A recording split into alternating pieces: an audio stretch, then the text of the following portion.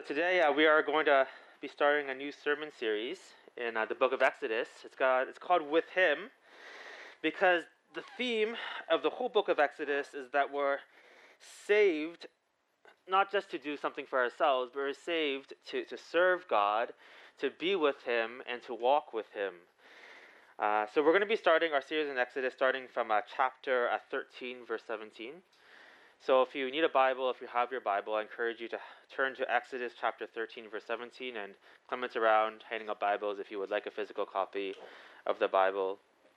And actually, if you go on our church website, Alice has designed a web page that gives a summary of what this series is about and gives you a Bible study plan, some videos that you can watch in Cantonese, English, and Mandarin to sort of help you understand the book of Exodus a bit better, so that when you come here on Sundays, you'll have a bit more context to understand what's going on and the truth that God has for us in His Word.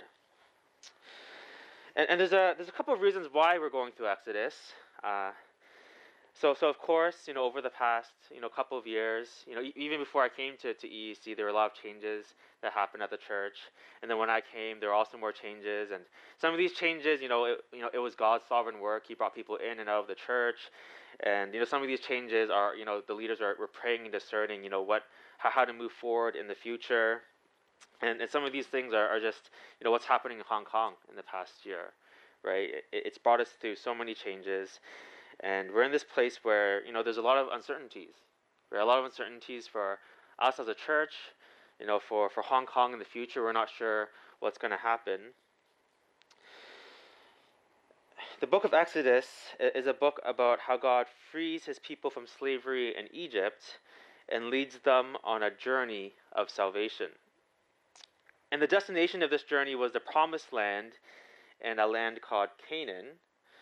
But God was doing more than just leading the Israelites on a physical journey to a specific location. God was leading the Israelites on a spiritual journey. What God wanted was to restore what was lost in the Garden of Eden. Right? After Adam and Eve sinned, God cast them out of His presence, and He cursed the ground so that it would no longer be fruitful and rich. It would no longer naturally produce life. Instead, it would produce thorns and thistles. And the Promised Land was supposed to be the place where God's presence could once again dwell with people, just like Adam and Eve walked with God in the garden. It was to be a place that was once again fruitful and rich. It's described as a place flowing with milk and honey. But to get to this place, God's people had to walk on the journey. And their progress on the journey wasn't so much the physical steps they needed to take to get from Egypt to Canaan. It was the steps they needed to take to live with faith and obedience to God. The journey God led the Israelites through was filled with uncertainties and didn't make sense like 90% of the time. But God knew exactly what He was doing. There was a specific purpose to every destination and detail on this journey. There were lessons of faith that the Israelites needed to learn in order to take the next step on the journey of salvation that God was leading them on. Now, the journey that God took the Israelites on a couple of thousand years ago, it didn't really turn out the way it was supposed to. The Israelites weren't obedient and faithful followers. But that too was actually God's bigger plan for salvation for the whole world. Because God's end plan isn't just for one nation to worship Him, in one place in the world. It's for every nation to be worshiping God throughout the whole world, for His presence to fill the whole earth. The Bible calls this the new heavens and the new earth in the book of Revelation. And for us as God's people to get to the new heavens and the new earth, we're called to go on the same journey of faith that God took His people, the Israelites, on in the past. And the lessons that God wanted them to learn are the same lessons that God wants us to learn. This is what the Bible talks says about the Bible. This is what the New Testament says about the Old Testament. Right? For everything that was written in the past was written to teach us, so that through the endurance taught in the Scriptures and the encouragement they provide, we might have hope. So everything that's written in the Old Testament, in particular this book of Exodus, is God using it to teach us what it means to be on this spiritual journey. Because we're not actually traveling physically somewhere. Instead, he calls us together as his church, as his people, to come together to learn to obey and to serve him. And God uses all of our individual circumstances and all the situations we face as a church to teach us and to grow our faith.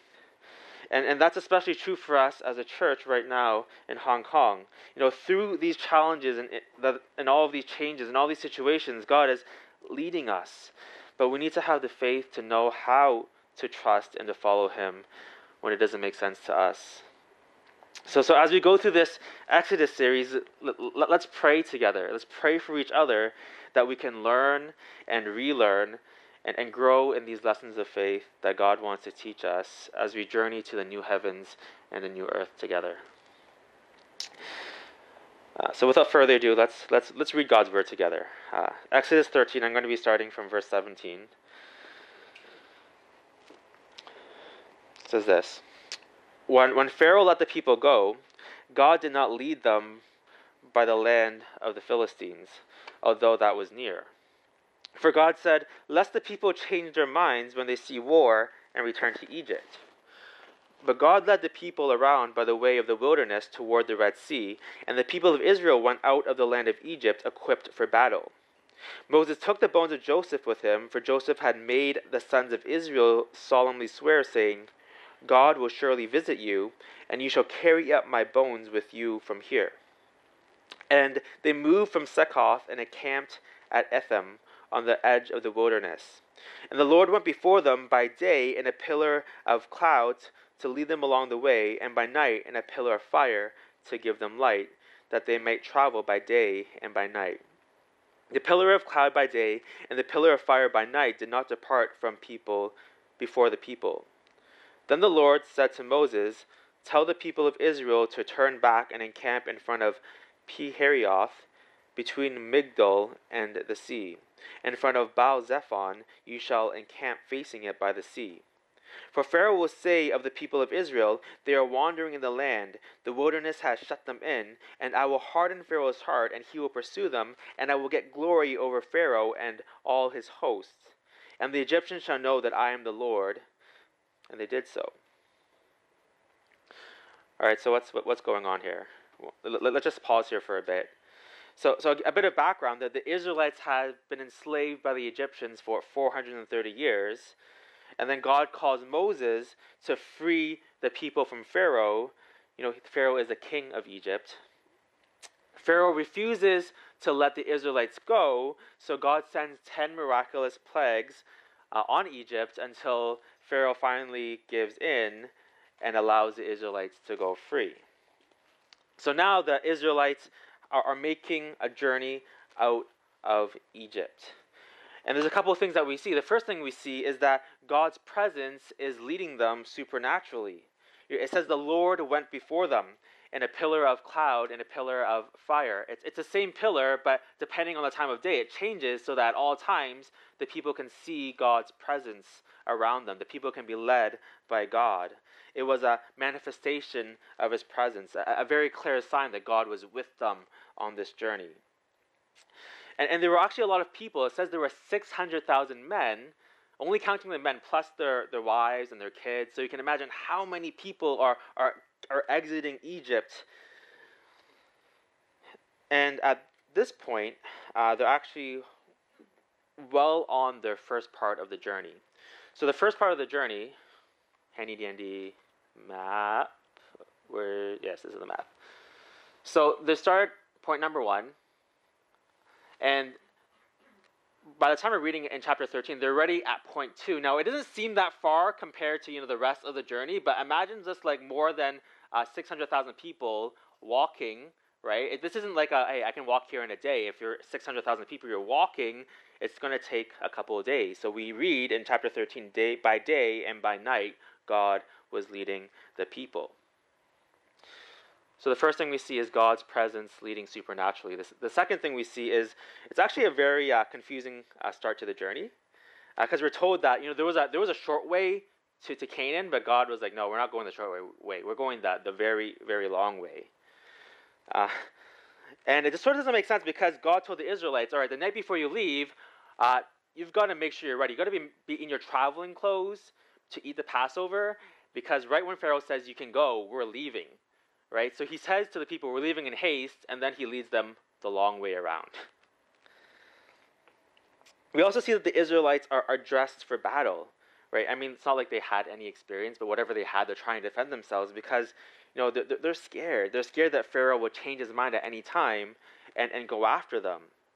So you would think that, if this king who has killed your kids in the past and has changed his mind like 10 times in between, when he says go, you're going as fast as you can out of Egypt because he could change his mind at any time.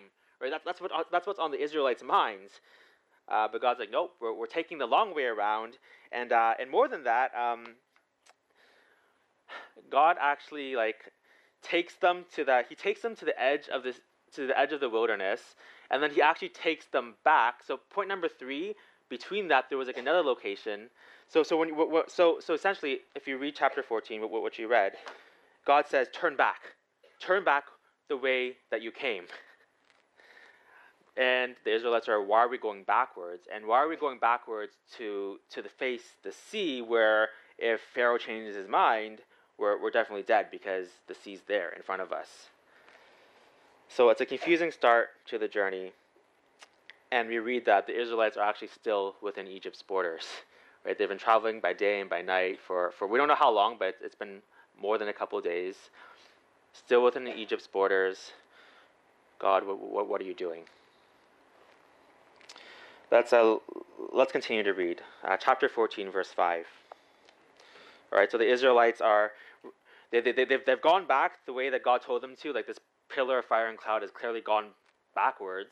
They're camped by the sea. And this is what happens. Chapter 14, verse 5. When the king of Egypt was told that the people had fled, the mind of Pharaoh and his servants was changed towards the people. And they said, what is this we have done? We have let Israel from serving us. So he made ready his chariot and took his army with him, and took 600,000 chariots and all the other chariots of Egypt with officers over all of them. And the Lord hardened the heart of Pharaoh, king of Egypt, and he pursued the people of Israel, while the people of Israel were going out defiantly. The Egyptians pursued them, all Pharaoh's horses and chariots, and his horsemen and his army, and overtook them, and camped at the sea by Pi-Hahiroth in front of Baal-Zephon. When Pharaoh drew near, the people of Israel lifted up their eyes, and behold, the Egyptians were marching after them, and they feared greatly. And the people of Israel cried out to the Lord.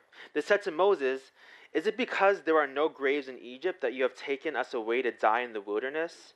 What have you done to us in bringing us out of Egypt? Is not this what we said to you in Egypt? Leave us alone that we may serve the Egyptians. For it would have been better for us to serve the Egyptians than to die in the wilderness. And Moses said to the people, fear not, stand firm and see the salvation of the Lord, which he will work for you today. For the Egyptians whom you see today, you shall never see again. The Lord will fight for you. You have only to be silent. The Lord said to Moses, why do you cry to me? Tell the people of Israel to go forward. Lift up your staff and stretch out your hand over the sea and divide it, that the people of Israel may go through the sea on dry ground. And I will harden the hearts of the Egyptians so that they shall go in after them, and I will get glory over Pharaoh and all of his hosts, his chariots, and his horsemen. And the Egyptians shall know that I am the Lord, when I have gotten glory over Pharaoh, his chariots, and his horsemen. Then the angel of God, who was going before the host of Israel, moved and went behind them. And the pillar of cloud moved from before them and stood behind them, coming between the host of Egypt and the host of Israel. And there was the cloud and the darkness, and it lit up the night without one coming near the other all night. Then Moses stretched out his hand over the sea, and the Lord drove the sea back by a strong east wind all night, and made the sea dry land, and the waters were divided. And the people of Israel went into the midst of the sea on dry ground, the waters being a wall to them on their right hand and on their left. The Egyptians pursued and went in after them in the midst of the sea. all Pharaoh's horses, his chariots, and his horsemen. And in the morning, the Lord in the pillar of fire and of cloud looked down on the Egyptian forces and threw the Egyptian forces into a panic, clogging their chariot wheels so that they drove heavily. And the Egyptians said, "Let us flee from before Israel, for the Lord fights for them against the Egyptians." Then the Lord said to Moses, "Stretch out your hand over the sea, that the water may come back upon the Egyptians, upon their chariots, and upon their horsemen." So Moses stretched out his hand over the sea, and the sea returned to its normal course when the morning appeared. And as the Egyptians fled into it, the Lord threw the Egyptians into the midst of the sea. The waters returned and covered the chariots and the horsemen, and all the host of Pharaoh had followed them into the sea. Not one of them remained. But the people of Israel walked on dry ground through the sea, the waters being a wall to them on their right hand and on their left. Thus the Lord saved Israel that day from the hand of the Egyptians, and Israel saw the Egyptians dead on the seashore. Israel saw the great power that the Lord used against the Egyptians, so the people feared the Lord, and they believed in the Lord and in his servant Moses. So let's break down this story, and think about it. So first we see, Pharaoh's pursuit to re-enslave the Israelites, and it wasn't just the Pharaoh who wanted to go back on their word. It was the rest of the Egyptian leaders. They wanted Israel's service again as their slaves, and he sends basically the top class of trained chariots, 600 of them, and the rest of his chariots. So there are more than 1,000 chariots, plus the Pharaoh's top-notch squadron pursuing the Israelites. And the Egyptian army was the strongest army in the ancient world at that time. The Egyptians are confident and strong that they'll be able to get the Israelites back just like that. The Israelites are like sitting ducks. They're out in the open, exposed to the sea. So Pharaoh's coming. He wants to enslave the Israelites again. And the next thing we see is that the Israelites are enslaved in fear. Right? Before they're even re-enslaved, they cry out to God, but they're not crying out to God out of faith. They're crying out to God out of fear and unbelief. They believed that Pharaoh had come to kill them. Fear blinded them to think that only the worst awaited them. It blinded them to the truth that God had promised to save them from Pharaoh. And we sort of have to think, why would the Israelites think like this? They just saw like 10 powerful plagues, miracles that delivered them from Pharaoh's hands. They see like God's manifest presence, pillar of fire and cloud in front of them 24/7. How could they so quickly forget what God is doing for them right now and what God had just done for them over the past couple months? And this is what we see. The Israelites might have been freed from Egypt physically at this point, but they were still enslaved to Egypt in their minds and in their hearts. You have to think of it like this. The Israelites had lived nowhere else for the past 430 years. They have known no other mode of existence besides slavery. So they were trapped with this slave mentality, believing that slavery was the only option in life. And when they were tested with difficulty, it came out in their hearts. They believed that they only had two choices. We're going to die or we're going to serve Pharaoh. This slave mentality was so deeply ingrained into them that it influenced them at every point that God was trying to bring them out.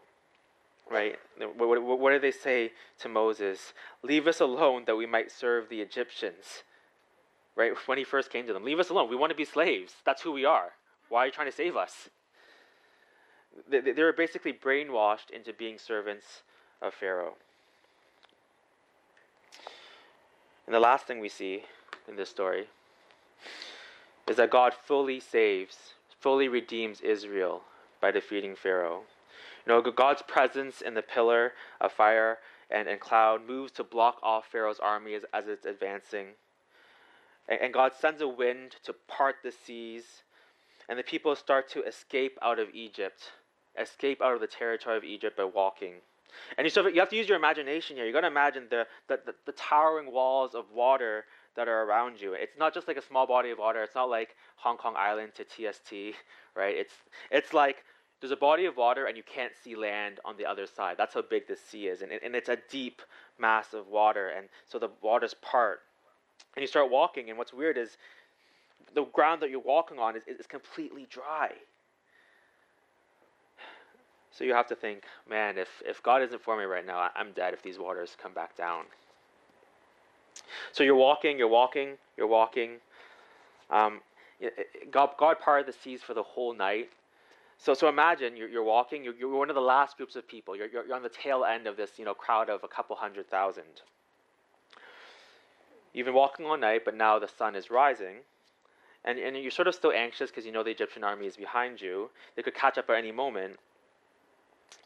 But as you sort of come out the other end of the sea, you look back and you see something strange. You see that in the far distance, in that narrow gap, you see that the army is trying to go in the opposite direction. God has caused them to feel so frightened that they gave up. And then the next thing you see is that Moses stretches his hand out over the waters again, and the walls of water come crashing down on the army who was just trying to chase you down. And then the sea goes back to normal, like nothing ever happened. Just a normal day at sea. So if I was an Israelite, I would be standing there pretty shocked, right? I'd be staring at the sea, wondering, did this actually happen? Am I dreaming? But then a couple of minutes later, as you're staring at the sea, you know it was real because you see the dead bodies floating up, coming to the shore, those same Egyptians who had enslaved you your whole life. So if you were an Israelite in that moment, seeing your oppressors for 400 years, thoroughly crushed and defeated, how would you have felt? How would the sight in front of you help you to really understand, in a very real way, that you are no longer a slave? That's what it means to be redeemed. See, the parting of the sea for the Israelites to cross and the destruction of Pharaoh's army was God's final, complete, and decisive act of redemption for the Israelites. It signaled to the Israelites that they were no longer owned by Pharaoh as his slaves. When something is redeemed, its ownership changes. What happened at the sea was basically a battle of ownership for Israel between Pharaoh and God, and God won. So with the defeat of Pharaoh's army, it was clear to all, it was clear to the Israelites that they were no longer Pharaoh's slaves, but they were God's people.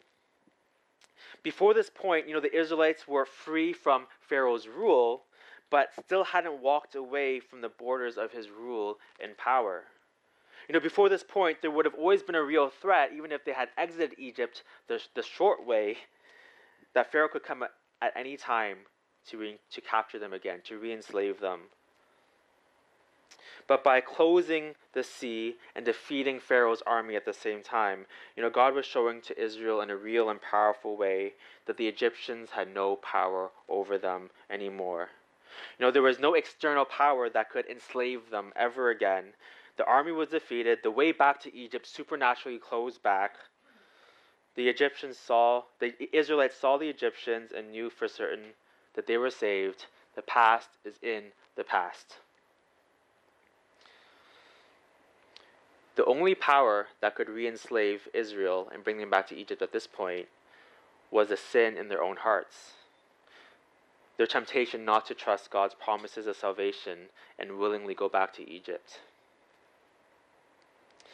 And that brings us to the heart of our passage this morning. It's this: live victoriously over sin, death in the world because God has redeemed you. Live victoriously over sin, death in the world because God has redeemed you. See what God did to redeem the Israelites at the Red Sea is a picture of the greater redemption that God brought for us through Jesus' death and resurrection. Coming out of the Red Sea, the Israelites were literally walking away from an old way of life into a new mode of existence. One where they were no longer slaves to Pharaoh, but God's people. And in a similar way, when we believed in what Jesus did for us at the cross, we were redeemed. And our baptism is a testimony to everyone of how we have crossed over the sea spiritually. It's an expression of our willingness to let go of our old way of life and walk into a new way of life. One where we can walk in victory over sin, death, and the world. Because the Israelites' redemption, it was more than just freedom from forced labor. Right? It was freedom from the world of Egypt, from the gods that it worshipped, from its culture, its systems of morality, its lifestyle. After more than 400 years, you can imagine how Egyptian the Israelites actually were. How much they identified with the Egyptian world, so much so that they were okay with being its slaves. And God was trying to wake them up to the truth in a radical and powerful way, showing them, you're not slaves anymore. You're not Egyptian. Pharaoh doesn't own your life. You are a distinct people. You are my people. You have your own land. You have your own identity. And you have a new way of life. And what God wanted the Israelites to learn is the same lesson of faith that He wants us to learn over and over again. As Christians, we are God's people. God owns us. We're distinct. We're different. We've been redeemed from our old way of life that was enslaved under the power of the world, characterized by sin and death and evil. We've been called into a new way of life.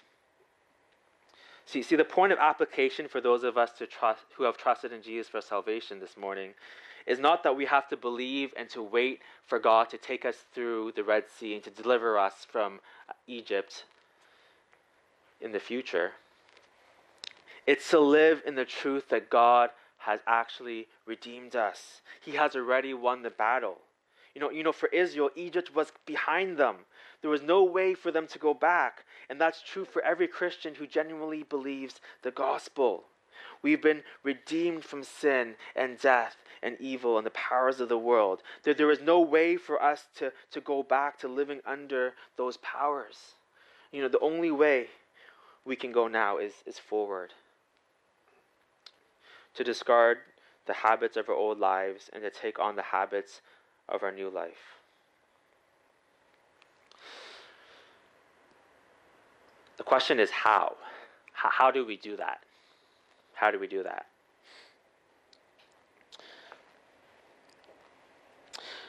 So for the past 10 years, or over the past 10 years, more and more work and awareness has been done in the area of fighting human trafficking, sex trafficking. It's a horrible, twisted system that it reaches every part of the world. And many Christians are at the forefront of this movement to rescue and to restore the victims of human trafficking. And there are many powerful testimonies of women who have found hope in the gospel through being rescued.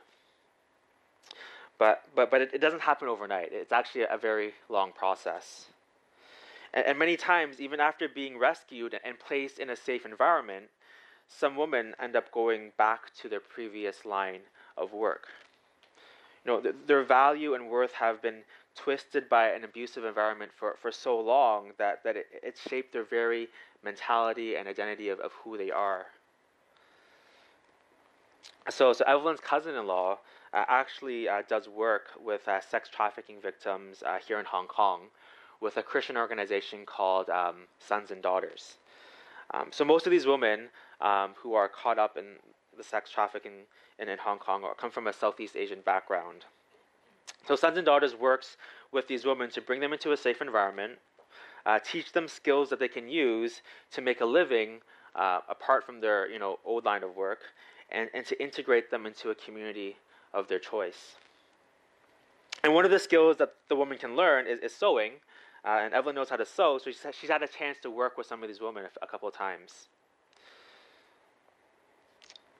So she was sharing with me one day some of the things that these ministry workers do to try to restore these women back into a new way of life. And it's actually very simple things that you wouldn't think are like important. Things like asking them what they would like to drink and telling them that they can't leave it up to that person to decide. Right? The women are basically brought to a point where they have to choose something. Right? Here are three choices. Choose what you want to drink. Don't leave it up to me. Because these women have been in an environment where they were controlled for so long that they don't even know how to make choices for themselves. See, human trafficking is a clear manifestation of the systems of sin, death, and evil at work in the world.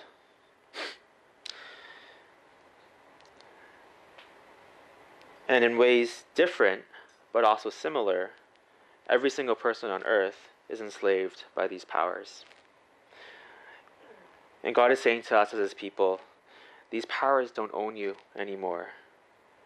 And so the first step for us is to start thinking differently. That's what it means to live victoriously. To live victoriously means to believe, means to tell yourself, I am not enslaved by these things anymore. God has redeemed me. Jesus has destroyed the power of sin and death over me through His cross and resurrection. I am not trapped. I am not stuck. I now have a choice to be free from these things and to take small steps to realize how free you already are. Let me put it another way. It's like we've been trapped in a dark prison cell our whole lives, and one day the prison doors open and we're told, you're free, you can walk out now. And in that moment, you're actually free. The moment you come to faith in Christ, the prison doors are open, but to actually experience that freedom, you have to choose to actually walk out of those doors. What's keeping you from doing so is your own belief in that truth. And that's the same for us as Christians and walking into freedom that Jesus has given us in the gospel. We've been redeemed at the deepest level, but are we willing to walk out? And for us, we've been enslaved by the powers of the world of sin for so long that we're not actually aware sometimes of these slave mentalities that we have in our hearts and in our minds. What are examples of these mentalities? Well, let me share a couple of examples, and maybe they'll help you think of maybe some of the own that you have in your heart.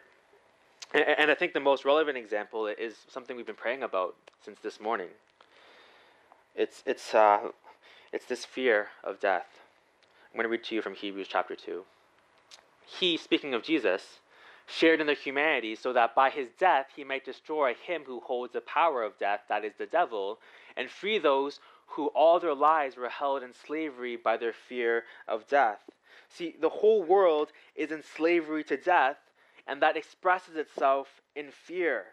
Fear of dying, living in fear to all the threats that can come to your life, social unrest, war, disease. To be enslaved to death is to let fear of death drive your thoughts, your feelings, your actions, and your decisions. Those who live in fear of death, they will go to extreme measures to preserve their lives and to protect themselves at the expense of others. And it's something we've been seeing in Hong Kong the past couple of weeks. People are so scared of getting sick and dying, of the uncertainties of what might come, that they'll line up for 18 hours to get masked to protect themselves. They'll hoard all the essential items at the grocery store for themselves. I feel like people are treating it like it's a zombie apocalypse or like World War III has broken out, right? And at the heart of this frenzy is people living in fear of death. It actually owns them. They can't help but let fear drive them to do these things, no matter how much you tell them. Maybe you should, think about it a different way. Now, I'm not saying that we shouldn't be careful and cautious and be a little more prepared. And I'm not saying that those of us who are live streaming right now are enslaved to fear. Okay, let's get that straight. There are good and God-honoring reasons for why a Christian might choose to stay at home at a time such as this. But the heart of the matter is fear driving your life? Because whether you're sitting at home right now or whether you're sitting here and walking about, fear can still own you. Fear can still own you. And if it is at any level, the good news of the gospel is you are free from it. Jesus has freed us from slavery by the fear of death. You don't have to live in fear of death your whole life anymore. You don't have to let this drive the way you think and work and do things and relate to people. Because it's actually horrible. Living in fear of death drives you to live selfishly, trying to preserve your own life instead of living in love and faith towards others. And living in victory over this is what countless brothers and sisters have done. Even now in Wuhan, I was reading from the Heart Crime Missionary Society. They have links to pastors in Wuhan that there are right now pastors. They're like, you look at pictures of them.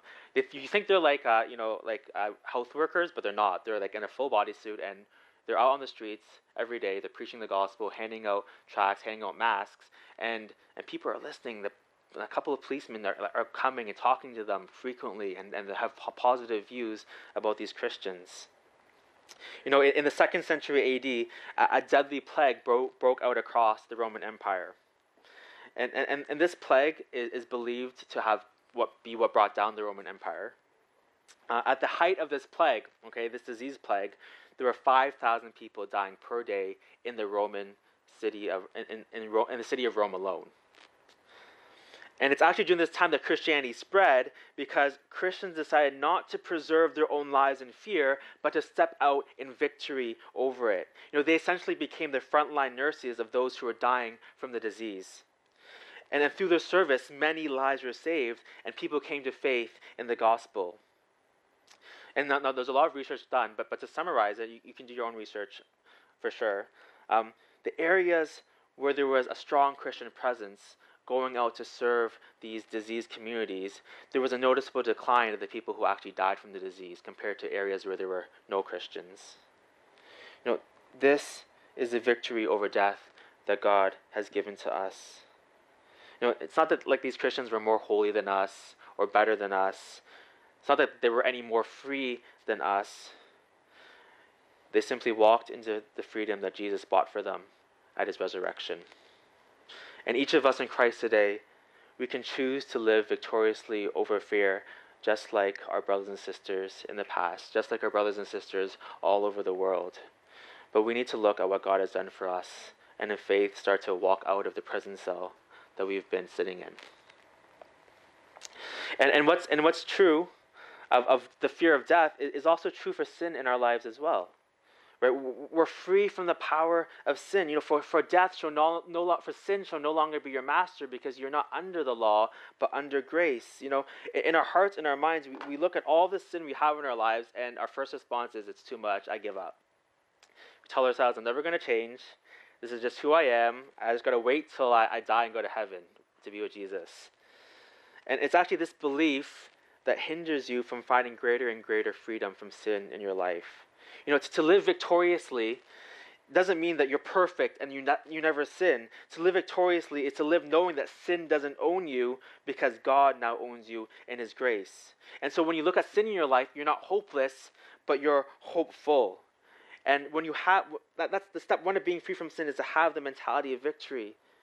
That even though you see yourself sinning, you've sinned yesterday, you tell yourself, I am victorious because of Jesus on the cross, and you can start to walk in greater and greater freedom over sin. Now there are a lot of other things examples I can give, but hopefully this starts to help you think, what does it mean to be redeemed? What does it mean to be redeemed over the fear of death? Because at the heart of it, it's a mentality change. Let's take a look at chapter 15. Verses 1 to 3. So chapter 15 is a song of celebration and remembrance of chapter 14. It's a song that gives the Israelites the right perspective of who they are and what God's done for them. It's a song to help them to understand their new identity as God's people. Right? In chapter 14, they're living as slaves, and afterwards they see God's deliverance, and Moses writes this song to remind them who they are and what God has done for them so that they can walk on this journey of faith. This is what chapter 15, verses 1 to 3 says. I will sing to the Lord, for he has triumphed gloriously. The horse and his rider he has thrown into the sea. The Lord is my strength and my song, and he has become my salvation. This is my God, and I will praise him. My father's God, and I will exalt him. The Lord is a man of war. The Lord is his name. See, this is a song telling the Israelites who they are, what God has done for them, who their God is. He's a strong and mighty warrior who has redeemed them and delivered them. The Lord is their strength, their salvation, their song. And they were to sing this song over and over again to remind themselves, this is who I am. And that's what we do when we gather every Sunday morning. We remind ourselves who God is. We're free in Christ. And that's what we do when we gather together in small groups. When we spend personal time reading the Bible, we're reminding ourselves. We're renewing our minds, freeing ourselves from our slave mentalities. And we sing about it. We sing about this story, right? We sing songs like, this is my story, this is my song, praising my Savior all the day long. Or maybe in Chinese, that 全因為你令我一生都佳美，你令我生命從空虛化做傳奇, right? But life you made it so legendary, so miraculous, this story. And we sing it in different languages because this is the truth that we need to remind ourselves of again and again and again. I just want to end with reading the last part of chapter 15, and starting from verse 13. You have led in your steadfast love the people whom you have redeemed. You have guided them by your strength to your holy abode. The peoples have heard, they trembled. Pangs have seized the inhabitants of Philistia. Now the chiefs of Edom are dismayed. Trembling seizes the leaders of Moab. All the inhabitants of Canaan have melted away. Terror and dread fall upon them. Because of the greatness of your arm, they are as still as a stone, till your people, O Lord, pass by, till the people pass by whom you purchased. You will bring them and plant them on your own mountain, the place, O Lord, which you have made for your abode. The sanctuary, O Lord, which you have established. The Lord will reign forever and ever. See, these things haven't happened yet, right? But God is showing them through this song, you're going to walk victoriously over any opposition from now on. I'm going to bring you to my heavenly dwelling. See what God has done for them at the Red Sea was to give them confidence that whatever comes ahead, God will take them through it. And that's the same for us. We're on this journey. We're to look back at the gospel, what Jesus has done for us, and that's going to give us the strength we need to face whatever God is taking us to in the future.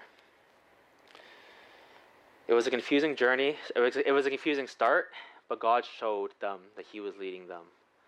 And so for us, as we continue in the book of Exodus, let's see what lessons of faith God has for us as a church community. Let's pray. Father, we thank you for what you've done for us. We thank you that you have redeemed us. Help us to understand what that means more and more. Help us to live in the freedom and victory that you have bought for us, God. Help us to just sing songs of salvation to ourselves, to each other, God. Help these songs that we sing be more and more real in our hearts and our minds, God. Every day, week by week, as we gather together to serve you, to follow you. In the name of Jesus we pray. Amen.